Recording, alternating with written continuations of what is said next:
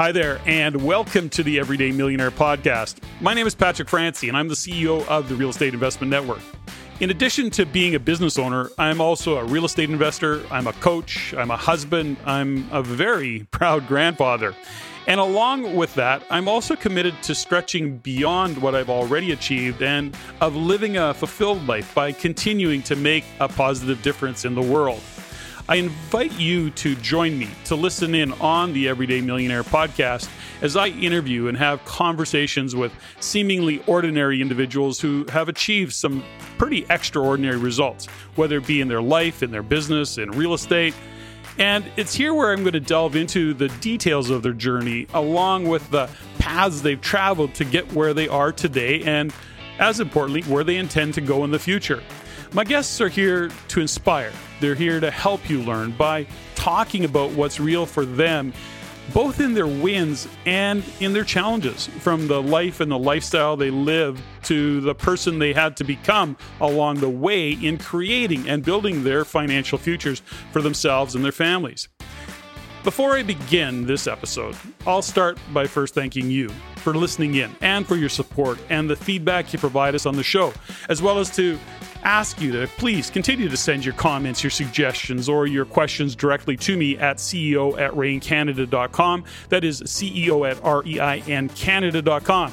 And if you're inclined, please share this podcast with your friends or your family and with people you know or perhaps even people you don't know. Rate the show and comment on iTunes, Stitcher, SoundCloud, or whatever platform you happen to use to listen in. And while you're at it, please follow me on the Everyday Millionaire Facebook page. So thanks again for the feedback you provide us. It's definitely appreciated. Okay, let's get on with this show and have a conversation with today's guest.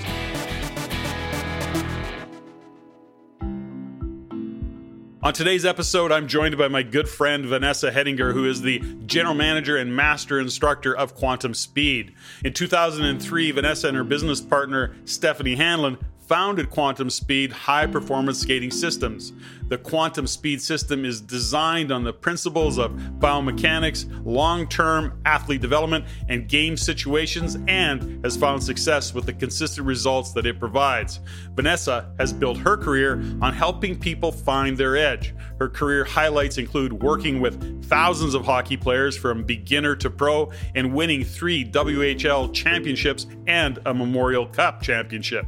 She's been part of the coaching team of 3 WHL organizations, which include the Edmonton Oil Kings, Tri-City Americans, and Swift Current Broncos.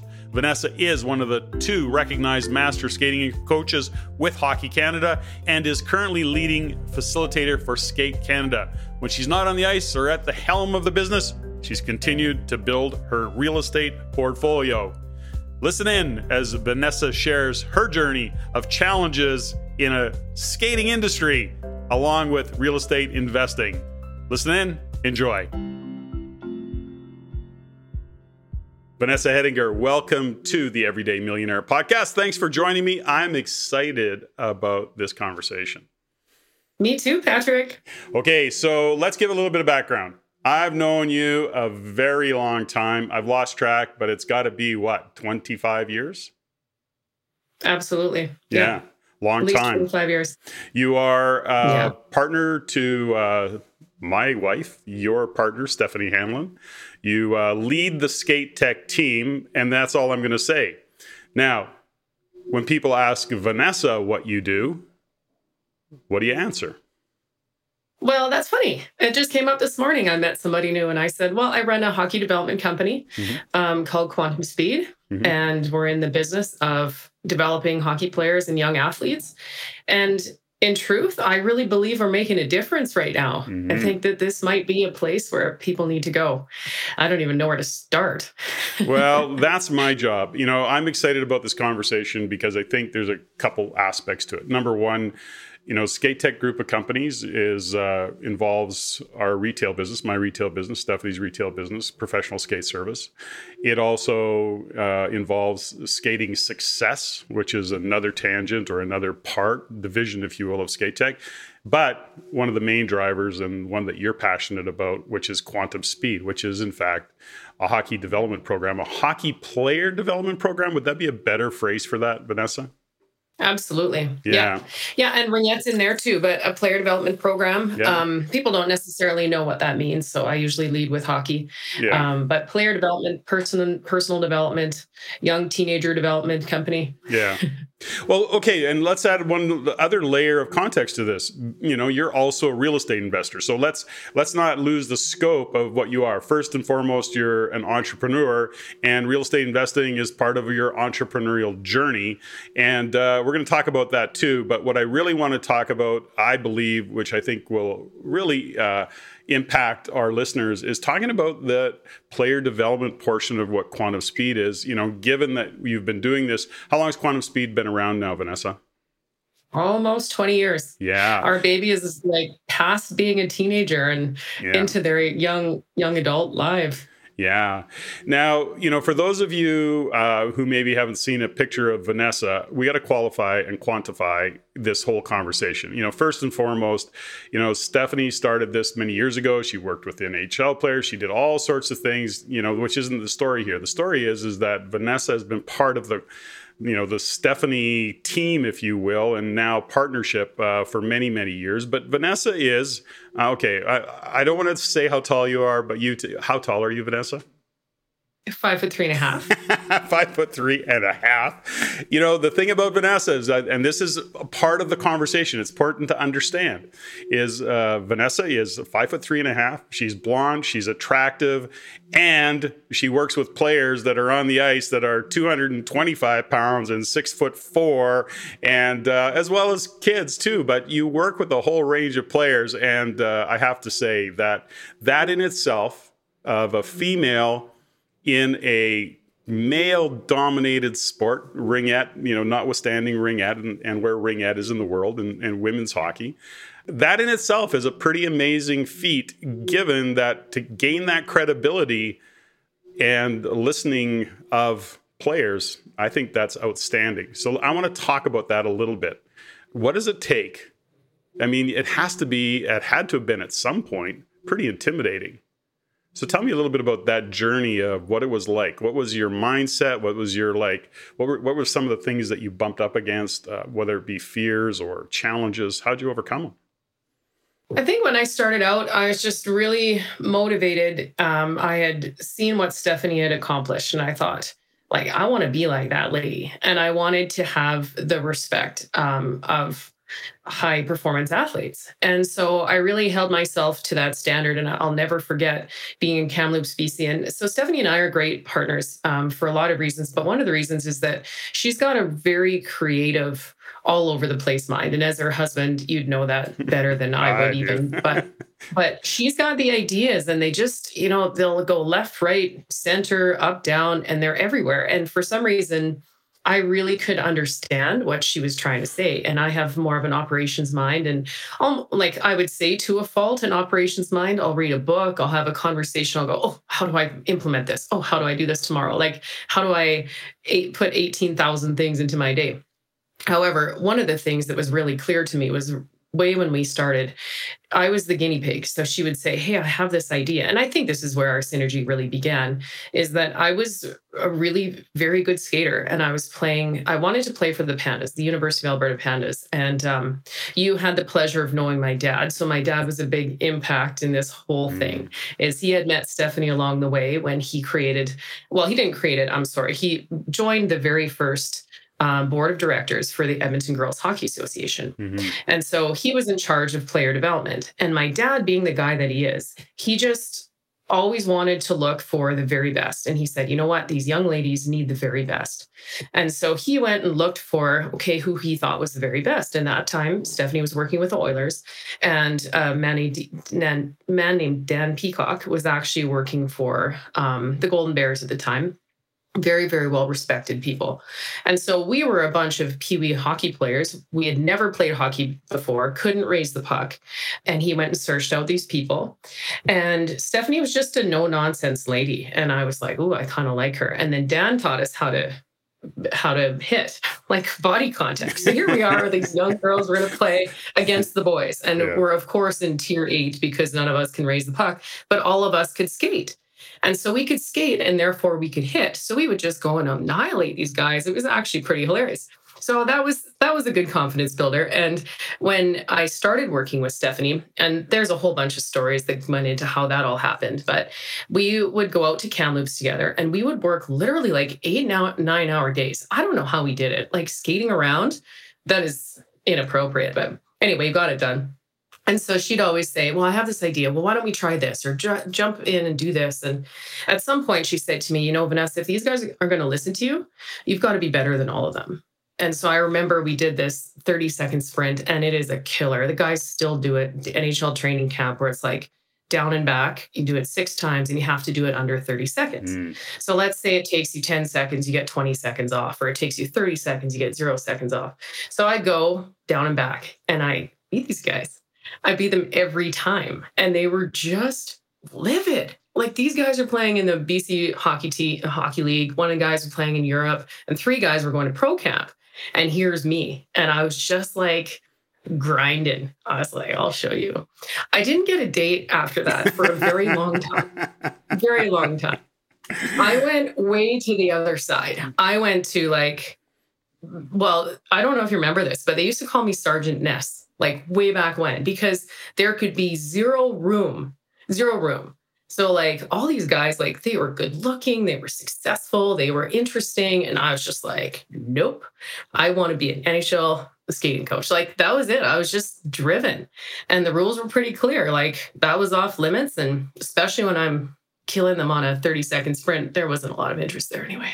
Well, I think there's a couple things that, we have to point out here. Number one, and I think this is important for those listening, is that, Stephanie and Vanessa imagine females in a male world, and none. There is zero room. There's no rumors. There's nobody that could ever say, it's because she did this or she did that or she dated him or she slept with him. Like, there's none of that. Zero, because that was a non-starter. You guys went on the ice. Your tracksuits were zipped up to your chin. You put ponytails on, no makeup, no perfume. You went out and you just outskated the guys. Like, the performance that you put on, like, you as a skater are awesome to watch. But when you're with a bunch of guys that are in their own egos around what they can pull off, and that you're 5'3.5" or Stephanie's 5'8" or whatever the story is, the point is this: you left no room for any conversation other than, we're here to do some business and you guys are going to get better skating. And I'll just show you that you got a lot of room to grow. And so you kick their ass on the ice. Mm-hmm. Is that a fair statement? Yeah. Okay, let's go back. Let's go back a little bit of a story, because I think it's important. Your dad actually was the person that opened the door for you to work with Stephanie. Mm-hmm. And there was a story about a dressing room door closed. Do you remember that story? Oh, man. Oh, yeah. I love this story. So firstly, I learned from my dad that, I had a 5-year plan in grade 8. I don't know if anybody else had that, but I did. I was very rattled by it. I felt it was very Stalin-esque. I was kind of mad about it. But in the end, he was right. He said, by the time you're finished school, you're going to teach piano and you're going to teach skating. You'll go to university. You'll make the under 18 team, or at least the tryouts for Hockey Canada. You'll play for U and you'll go to school. And so he had all these milestones laid out for me. And at the time I thought that was really dumb. But now in hindsight, it's wow, he helped me develop all these skills, like sewing and all these life skills and all these interesting skills. Well, and then I want to interject here just quickly. On top of all the other things you've done, you're actually quite an accomplished pianist. You've done very, very well. I get it. You're not concert quality, but you play piano epic. I used to be concert quality. Oh, you did? Well, that was also good advice from Dad. Was first year university, he said, take whatever you think is interesting. In the end, it's all going to relate anyway. So I took piano performance. I took fashion design. Mm-hmm. I took poli-sci, economics. I took coaching, of course. And I ended up with a certificate in globalization and governance. And I ended up having my clothes in a fashion show, won Miss Award thing. Wow. It was just a lot of really cool things. And it really gave me a breadth of interests that I can go to that actually relate to everything. It relates to coaching. It relates to people. But anyway, when it all came down to it, Dad also looked for experts in every field. He was an expert in his field. Yeah. He's a piano technician and piano rebuilder. But he was just okay, like I've got this pretty talented young lady. She really loves to skate. That's what he said. Is he said, I don't know what she's going to do with this, but every time I put her in some kind of skating thing, she seems to really like it. So he finds Stephanie. We kind of meet once or twice. She scared the pants out of me. And he said, I think you should go and meet with this lady. And she said, if you're interested, she would potentially take you on as an apprentice. And I thought, okay, well, that sounds pretty cool. So my dad worked at the university. And so I walked over from his office. I walked over to the Claire Drake, and Stephanie was running the hockey school, the Golden Bears hockey school. And so I watched this whole thing go down. And I was like, yeah, I think this would be fun. I think I would really like to do this. How old are you at this point? I went, let's get a timestamp. You're 14. Right. I was 14. Yeah. So never had a job before. Never had an interview before or anything, but I'd play hockey for a long time. So I went downstairs, and she was in the referee's room. And so I waited outside. And so I waited for this 15-minute flood. I waited and waited and waited. And finally, like 2 minutes before she had to go on the ice, she comes out and she looks at me. She goes, Vanessa, if you're ever going to get anywhere in this world, you're going to have to learn to knock on doors. And she walked away. And I was like, ooh.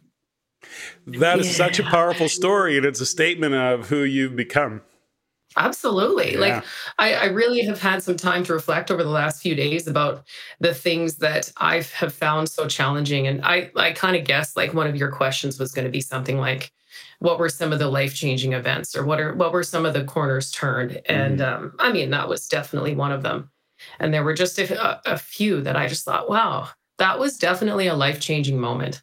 What if I hadn't done that? And how many people have never learned that lesson? Well, it's interesting is that we often talk when I'm, interviewing people, there's a fork in the road. And I know, like many, you've had several forks in the road. You could have gone right. You could have gone left. To your point, you're 14 years old. You're intimidated by this particular person that you have on a pedestal. And when she said that, you could have had the choice to go, whoa, this is way too much for me, and walk away. But rather than do that, you showed up again. Absolutely. Yeah, I just waited another hour, called my dad, said, sorry, Dad, I'm going to be late. And I remember she said she had some errand she had to do. So I had to get in the car with her, and we had this interview while she was driving. And then, as they say, the rest is history. The rest is history. So let's talk about, I want to get early on. Like, I want to put this in segments a little bit. So, Vanessa, do you remember back then? And if you don't, that's fine. But do you remember back then any of your were you aware of any of your self-talk? Were you aware? Were you kind of fearful at that time? Were you just going, were you 14 years old and going, wow, this is kind of freaky, or this is kind of exciting? Do you have any recall of that at all? Yeah, I think the word at the time was definitely conflicted. There were two types of person that I wanted to be. I wanted to be young and vibrant and fashionable and fun and popular and go on lots of dates. But then I also wanted to be very successful in this business. And for a long time, I found it very difficult to do both. I found them very dichotomous, like one or the other. And I'd say it was only like probably in the last 6-7 years, probably since I met my husband, that I feel more like I can be both. And I think it's actually really lent to my success in the last 5 or 6 years, because I don't no longer have to be so aware of that boundary. I can be more myself and be a safe place for people without it being misconstrued, for example. Right. Now, let's forge ahead in this conversation when we talk about quantum speed. And, the evolution of quantum speed was the interesting one because, of course, it started out as power skating, but then the realization at some point through growth and through Stephanie's journey to the Olympics and all the stuff that comes along, it became about, this is not just power skating. This is really player development, because, what Stephanie and I know learned in the NHL was that better skaters or better players is not a technical aspect of it. Yes, you can teach them technically how to stride better or stop better or turn better, but there's a mental aspect to it in player development. Can you give us a little bit of background or dig into that a little bit? Because especially now in the past couple of years with the pandemic, that's really started to show up. So give us some insight into the concept of player development when it comes to skating and being a better player. I think in any successful business, there's an understanding from the leadership that we're dealing with people. whether it's staff or whether it's clients. People are unpredictable and people need help. People are lost and people need support. However, the other part of what we do in training people and coaching people is the first thing to get people into a place where they can actually listen is to establish trust. And so we worked really, really hard to establish trust, and we had to always show results. And so basically within the first 5 or 10 minutes, I need to show a guy a result or I'm done. And so that became really inherent. And that process had to be done quickly in a way that they understood that we cared about them. And once we cared about them, then, okay, trust would be established. And then, okay, they're interested in actually learning and developing. And so we've gotten really, really good at that interaction and really recognize that when a seminar, when a conversation was introduced early on in the program that introduced our values and why we do certain things and asked for that branch of trust, like more overtly than just on the ice, for example, it became a lot more effective. And in the last year and a half, it became necessary. We had to take a skating development company online. Like, how do you do that? And we recognize we have a lot of skills in addition to skating development. We have, Stephanie has a lot of accreditation and credibility in that world, but so does the rest of our staff as well. We've had those conversations. We've been those people. So at very least, we can bring forward some of our personal stories and help people to understand or to identify that in themselves. So it really has been a huge, impactful part of our business. And it's so baked in, we kind of don't even realize it until we go outside and we go, oh, shoot, like this environment is pretty special. So let's talk about the environment a little bit. We often have these conversations. I do this with the Real Estate Investment Network team. We do this. It's really a foundational to business operations, which is culture and environment. What is the culture of the business? What is the environment that people have to work within? And of course, we have all of the things that we want to do to provide an outstanding value for clients. And that's, really at the core always. But when you look at Quantum Speed, and the reason I want to talk about this, because I know that we have lots of hockey parents. We probably have some players listening in.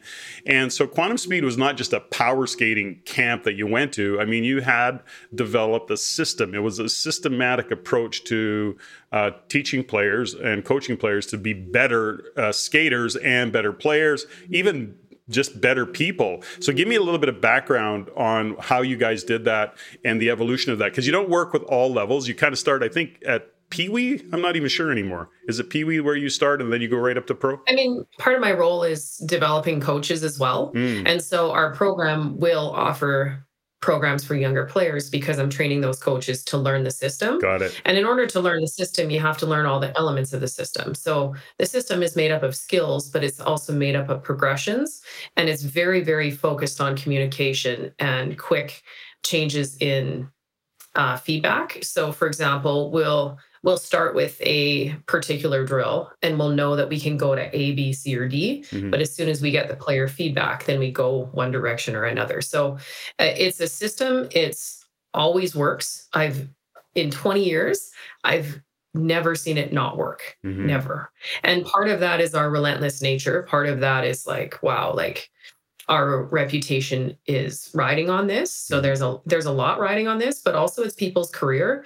And it just, the way that it's laid out, like section by section, it just is logical. It works. And so I don't know, it's challenging, I would guess, to be a client in the market right now, because this is a very easy industry to get into. There is no barrier to entry.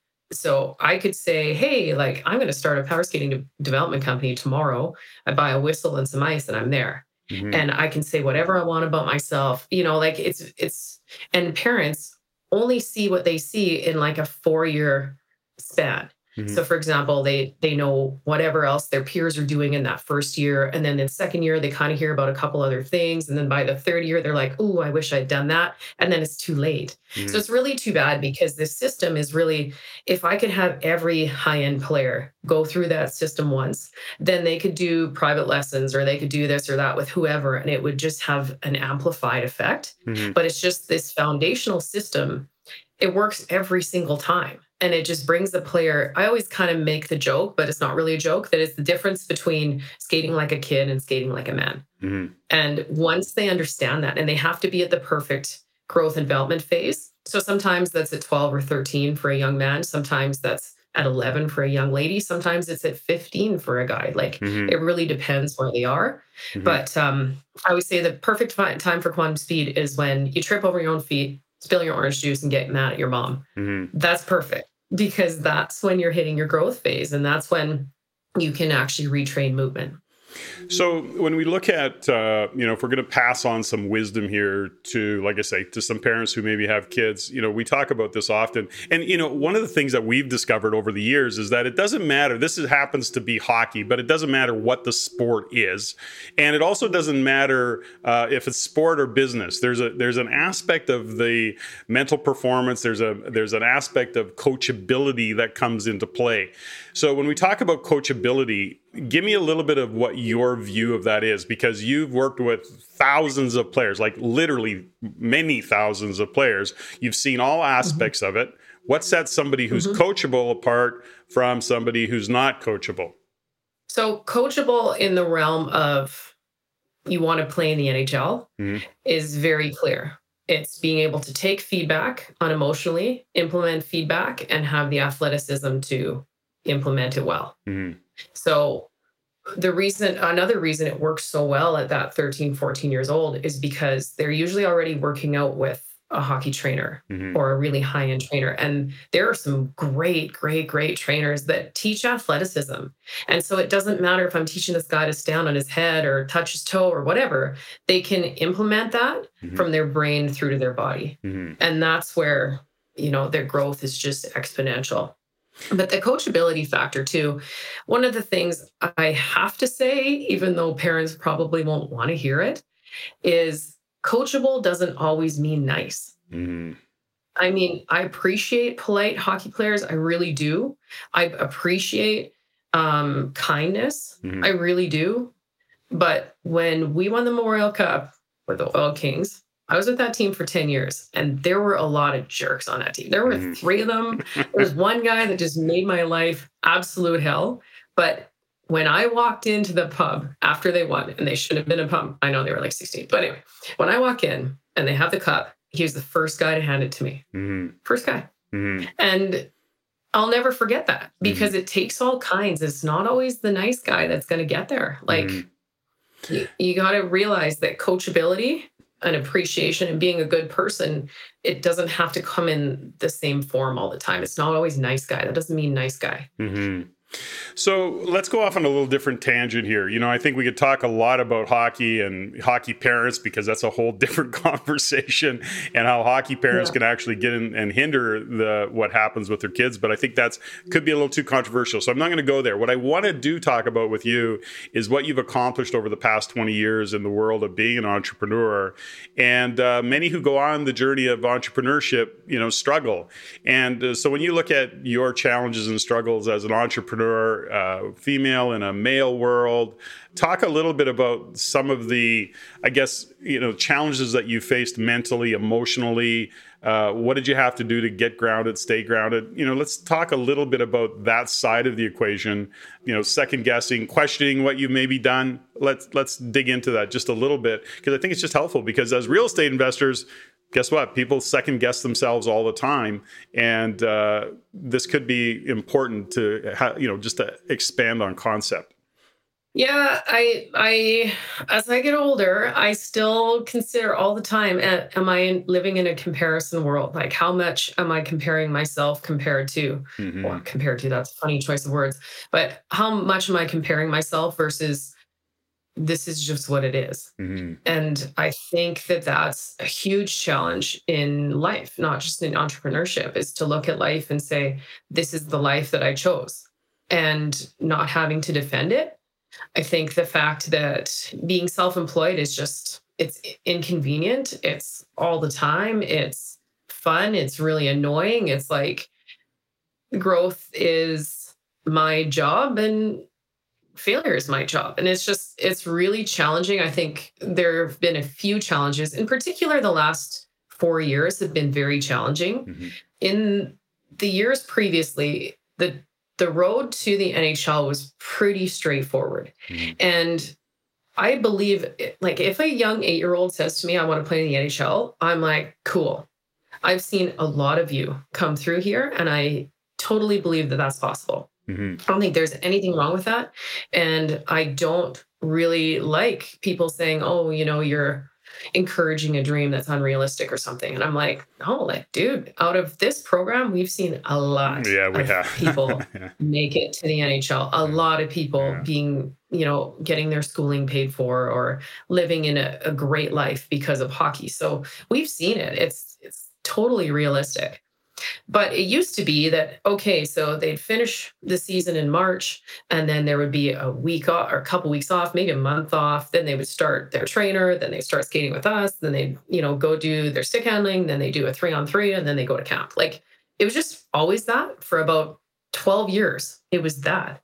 And it worked really well. Like, Edmonton was putting out hockey players like crazy. At the time when we were in Kamloops was putting out players like crazy.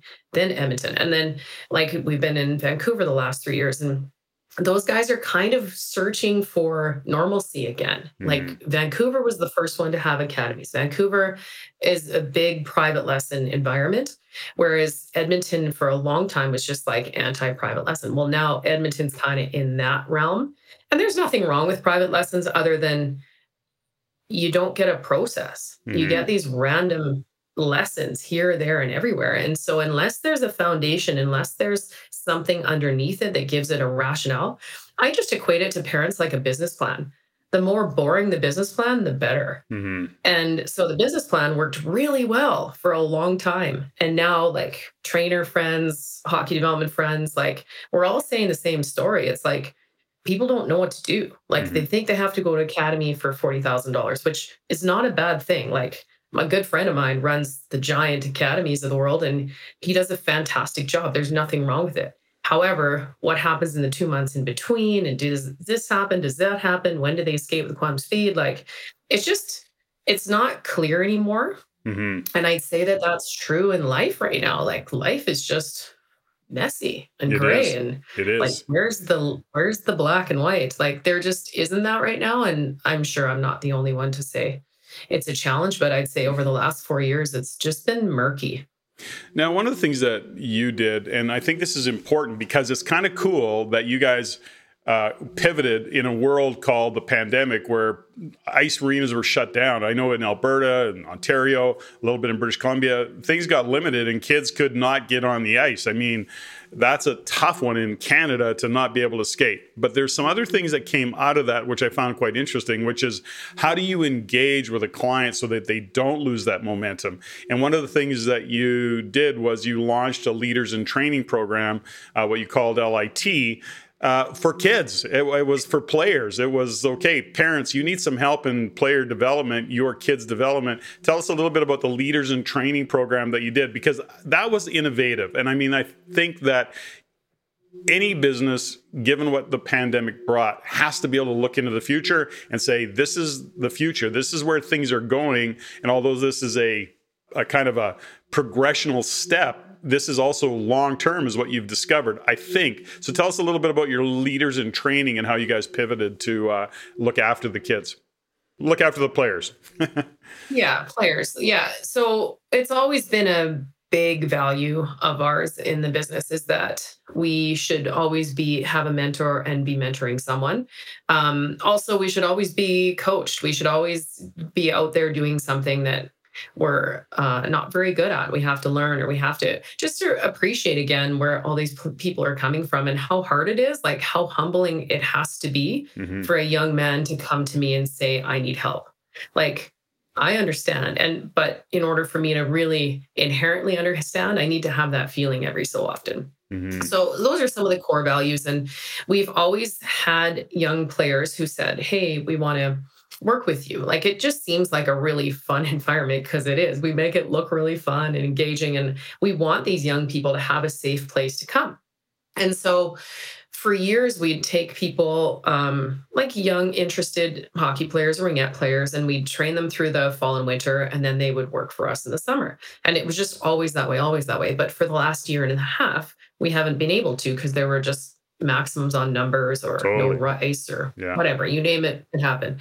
And so this year we thought we still want to engage these kids. Like there were 25 of them that in some way they had connected with us and said, we want to work for you, or we want to be involved, or we want to volunteer or something. And so we really got inspired. And last year we got really good at the online thing. We did some hockey fit, we did a book club, and it was one of those moments. And I'm sure you've had this, Patrick, but it was one of those defining moments for me where I just was a dog with a bone. I woke up with a thought, and that was Thursday morning. Thursday morning, we got the indication that things were shutting down.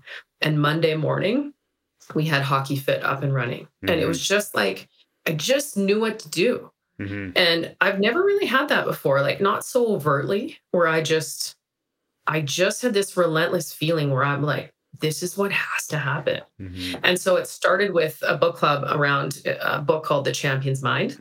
And it's just a really good book for people to gather around and discuss, because it actually talks about actions and asks you reflection questions. And so it just gives you like a really easy thing to dig into. And so Stephanie kind of got into her Rolodex, and she called some of her figure skaters, and we called some of our former volunteers. And so these guys, like one of them's in the Oilers farm system, one of them is the Flames farm system, one is playing at university. And so they're very successful. And they also were looking for something to keep themselves busy and give back, or something, like do mm-hmm. something in their basement, right? Sure.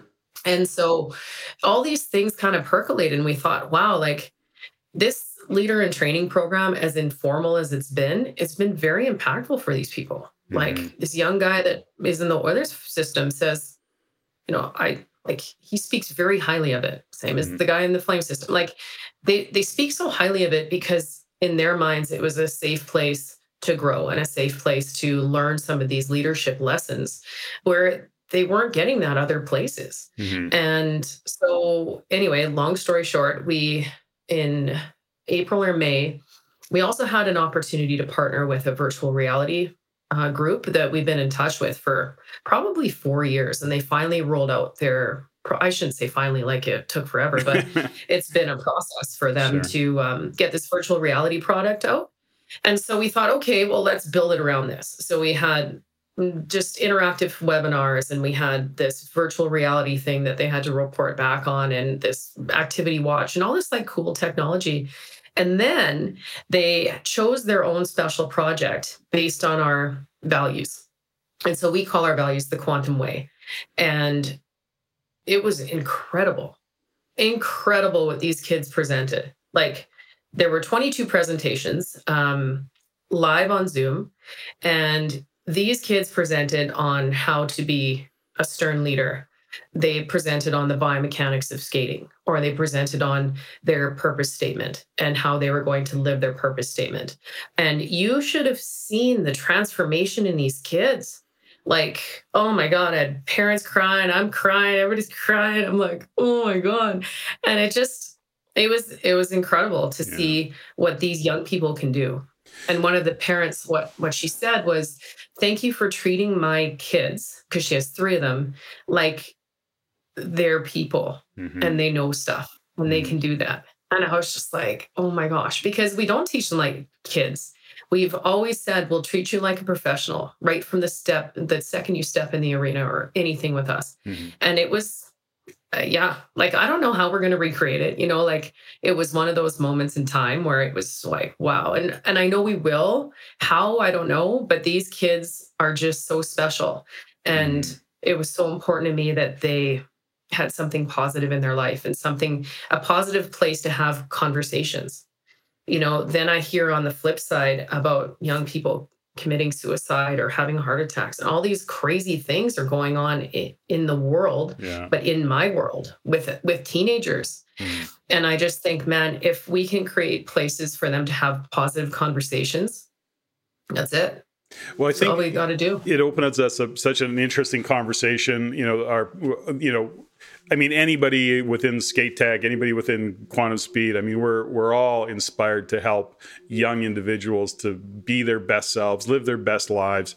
And you know what? That particular program that you guys launched was all part of, really it's kind of woven into the DNA of quantum speed or skate tech. But here's the other thing about it. And I want you to speak to this. And I know hockey's your thing or ringette or whatever, but I mean, you are quite accomplished in understanding sport overall. I mean, that's really part of what you do. You golf and you've played lots of other sports and you've talked to. But let's give people a fundamental perspective because, some parents go, no, hockey's too rough. It's too violent, this hitting and all these things. But let's just take that off the side of it. Let's just talk about sport. And we talk about hockey, but give people some insight into why sport is so important to kids. Because it's not easy and it's not predictable.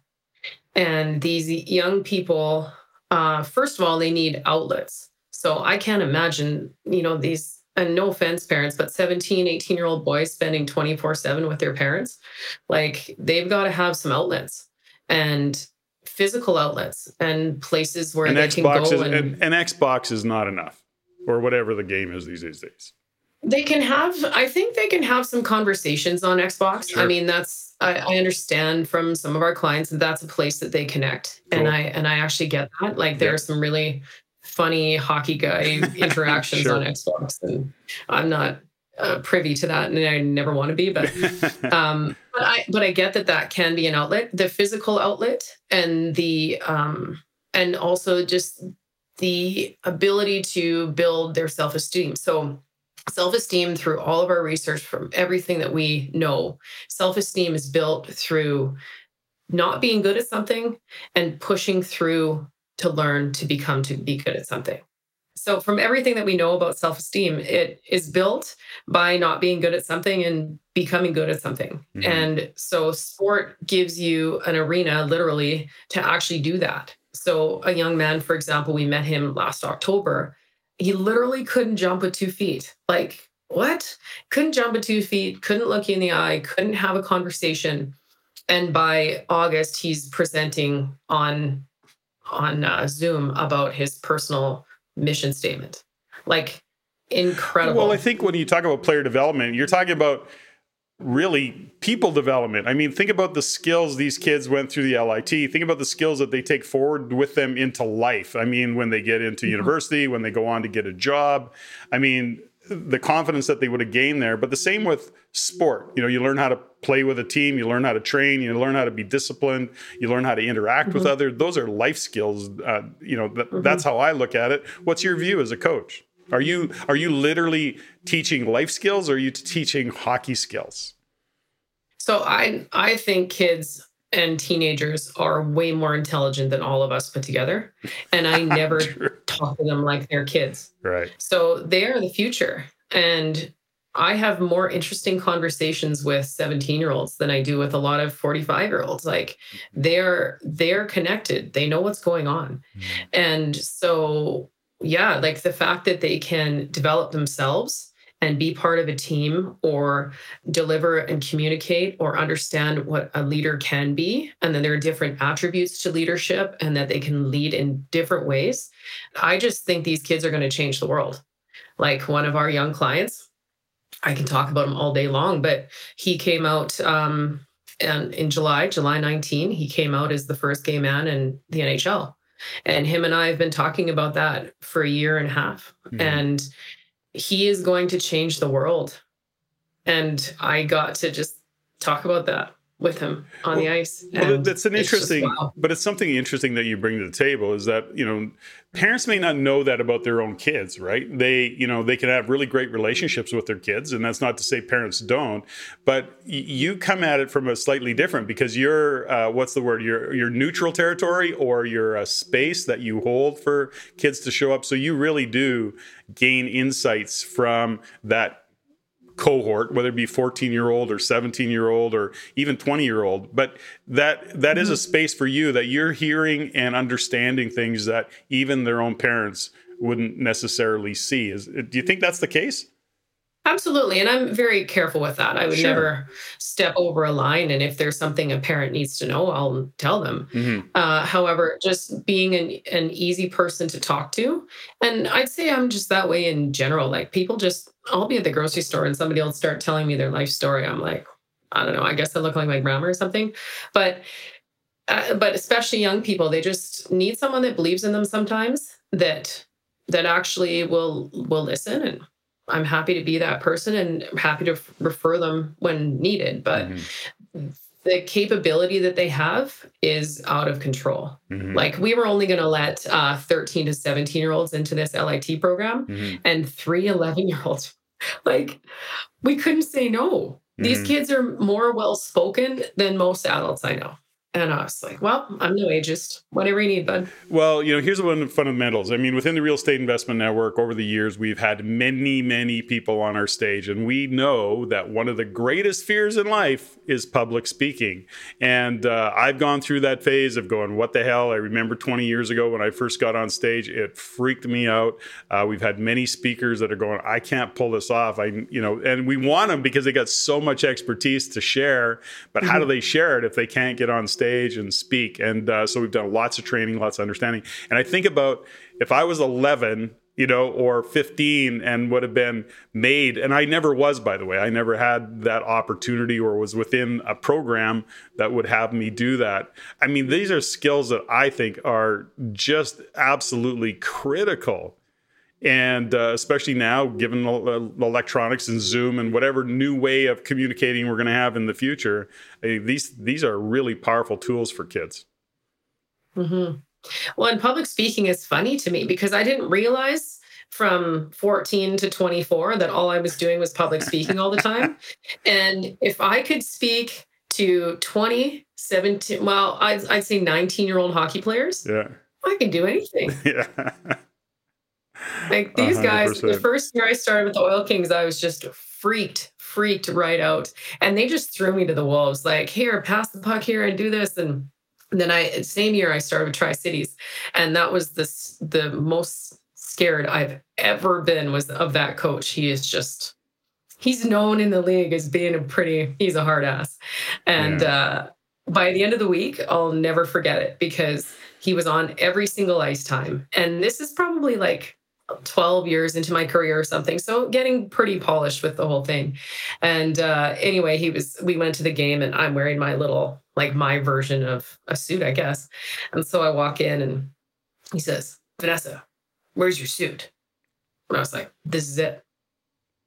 You look nice. And I was like, yeah, I got him. And still to this day, he's super, super nice to me. But anyway, scared the pants out of me. Well, so let's talk a little bit about that because I know that kids, they get intimidated. We talk about it a lot because it really is a big deal. I mean, you've worked with world-class, NHL class. I mean, you've award-winning as a coach. So you face some fears, you've had to bust through some of these big fears and the intimidation of it. And then you're working with players who are facing fears. So can you give us some insights, some tips? How do we face fears and still do it anyways? Like because I still believe sport and what you do is all just part of life skills. These kids are showing up, they're having to perform in front of their peers, even in a skating class. I mean, gosh, it's got to be intimidating for a kid that is looking across the ice at somebody who's the same age, but is, a foot taller and has way more skills. I mean, how do you help people mentally get past their fear? How do you do it? Well, it's funny that you say that. Everybody wants to be a demo guy with us. That's like a big highlight. They want to be a demonstrator, a demo guy. Yeah. And their first day of demonstrating, usually they toe pick or they like have the worst demo of their lives. And then they get totally ripped and they're just like, whoa, like, maybe I didn't want this. And so it's just like, again and again, making those mistakes in front of people. And I think a lot of the personal growth that I've done, at one point I just flipped where I no longer think of myself when I'm speaking in front of a group. I'm not thinking, hey, do I have something in my nose or can they see that thing over there? Or like, did I say that right? I just got really comfortable with there's no longer anything in between my thought and my voice. And that has been a huge gift. And that's been a lot of personal work and a lot of work with you, a lot of work with Stephanie to get to that point. But that point is when like the world opened up. It's like, wow, because my communications level then just went off the charts. And as you know, as my staff members say, as long as I'm clear, it's awesome. If I'm not clear on what I want, then the whole team is a little a lot discombobulated. But on clarity, on those things that I know, there's no longer anything, any self-talk or any words or anything that's in between the thought and the word, which is such a gift. So I'm going to go totally in a different direction here, and that is talking about real estate. Now, you've accomplished a lot in business in what you've done with the business. You are, you're developing as a leader. You continue to develop as a leader. You're a great leader. Now, when we look at the other side of it, is that you've also realized that as an entrepreneur, you're trying to grow a financial future. Real estate has been part of that, and you've invested in real estate. And it certainly hasn't been easy. You've you've had some challenges, stuff that is, and you bust through it. So let's talk a little bit about your real estate journey and where you are today, given where you started and what you've been through. Tell me a little bit about what you got going on, and let's see how that conversation goes, because you've had to face some fears, you've had to deal with some issues, and holy cow, tell me about it. Yeah, I think that was one of my biggest fears, is to come to terms with, I didn't think I could be a landlord. I had a real limitation set on myself that as small and blonde and not really handy, I couldn't be a landlord. And if I could change anything, I would have got over that in 1999. I sure wish I had. I didn't get started late, but I missed that 2003 to 5 window, and dang it, that would have been a good one to get in on. But I think the funniest story, Patrick, was when I decided I was going to buy a house. And so I was living in the condo just down the street from my parents, and I had a roommate, and it was going really well. And then I refinanced, even though he said I should get a line of credit. I refinanced instead, took out this 60 G's, and I was going to buy a house. Now, the funny part was I just broke up with my boyfriend at the same time, and I wanted to buy this house because he didn't think I could do it. And I was just like, screw you, man. And so I was like, gonna buy a house.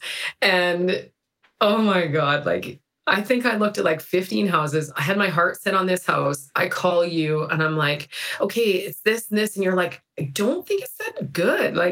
You're kind of not cash flowing here. And it's kind of in a weird neighborhood. And what about this? What about that? And I was just started bawling. I was like, no, this is the house. 10 minutes later, I realized oh, this isn't about the house. Okay. Sorry, Patrick, gotta go.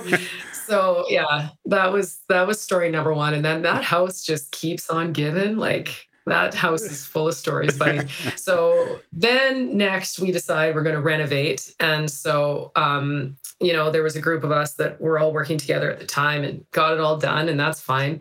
But in the meantime, they find extension cords in the ceiling. There was thing after thing after thing with the house. And I was just like, oh my God. And I was doing this government thing where it was called the Cornerstone at the time, and it was legalizing the suite. So eventually I got this legal suite, but then you could only rent to people that made up to a certain amount of money. Right. Well, that's fine. But there actually weren't that many of those people in Edmonton at that time. Everybody was just raking in the cash. Yeah. So found this interesting dude still there. So his wife left him. He thought he was going to die for about 4 years. Didn't die, but now he is a grower.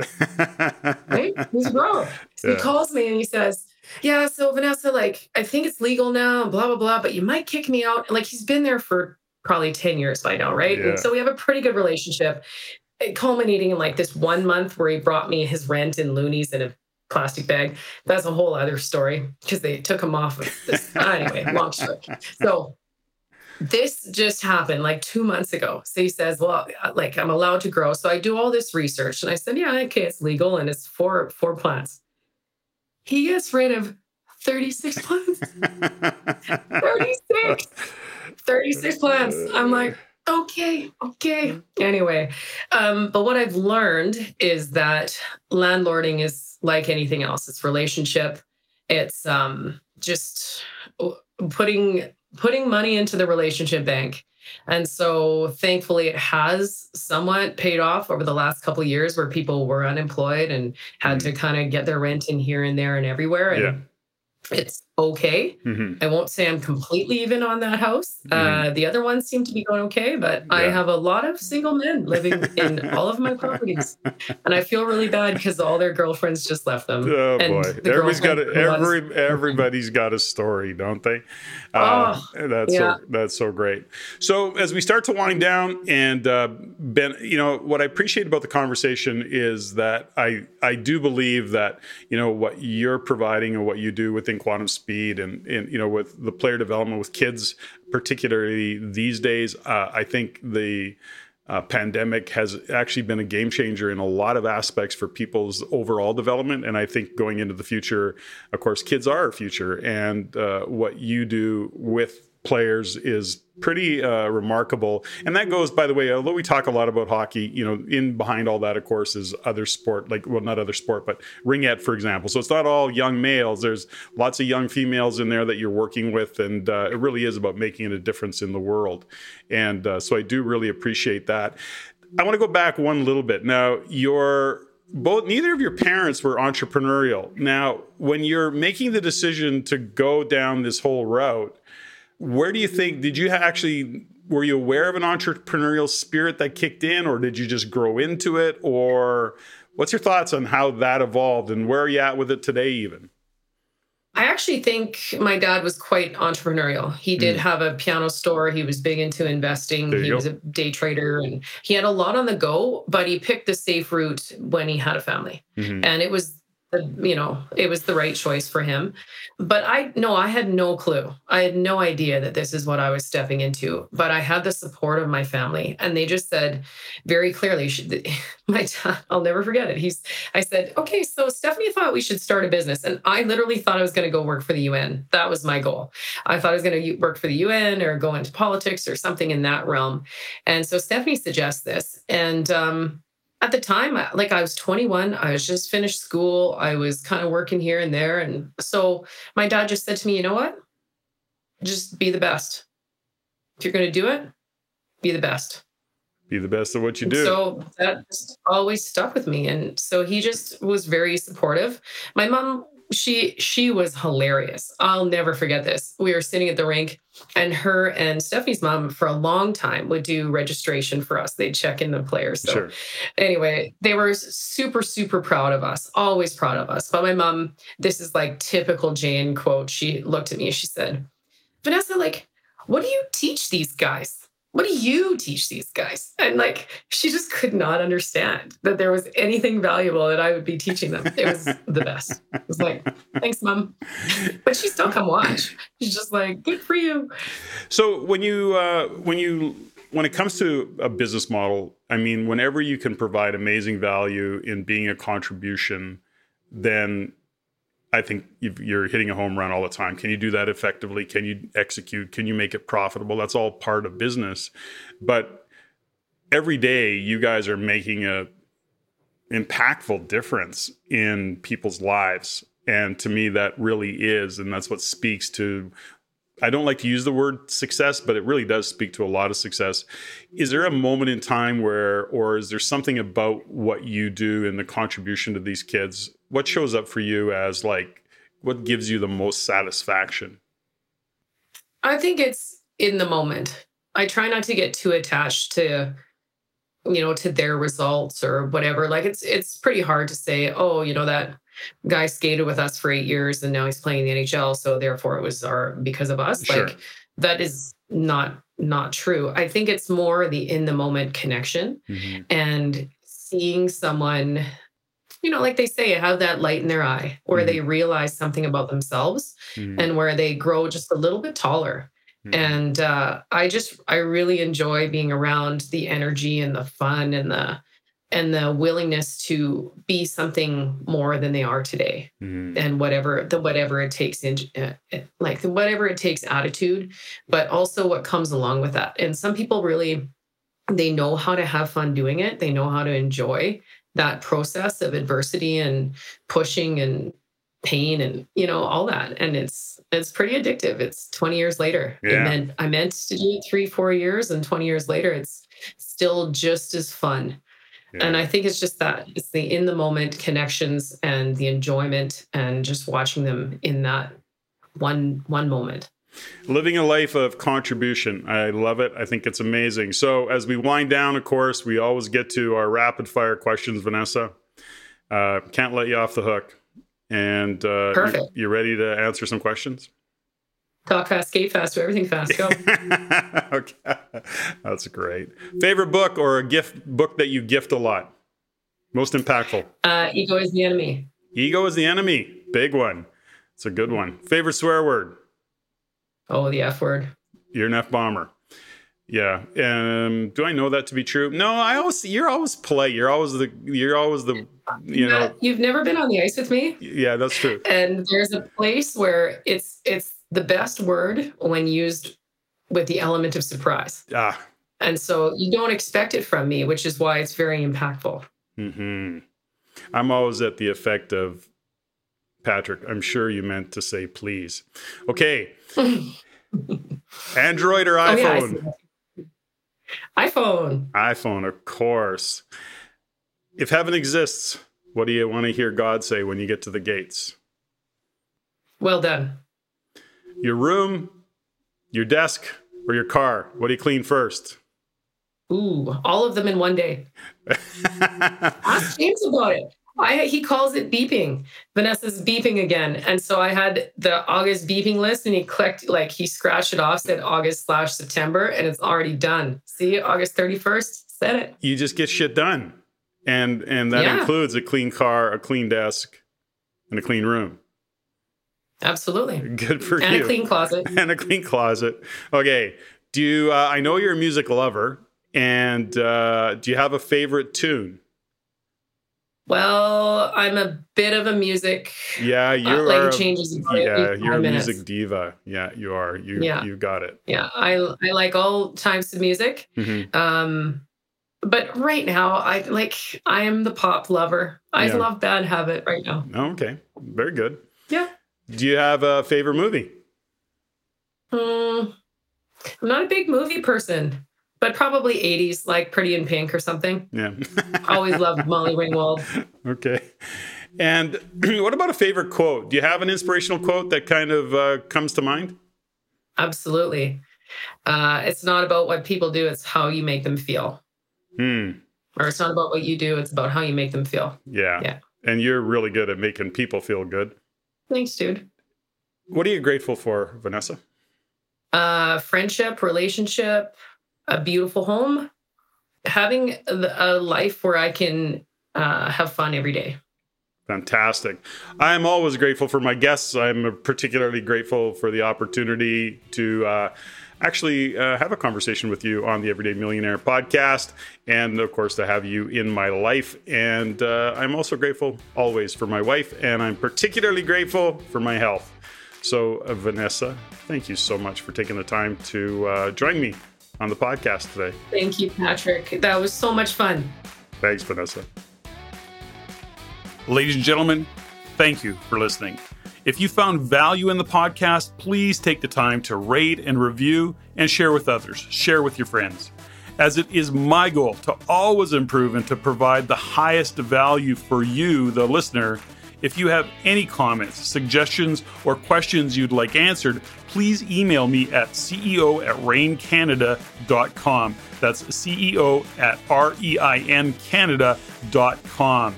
I look forward to hearing from you. And until next time, Patrick out.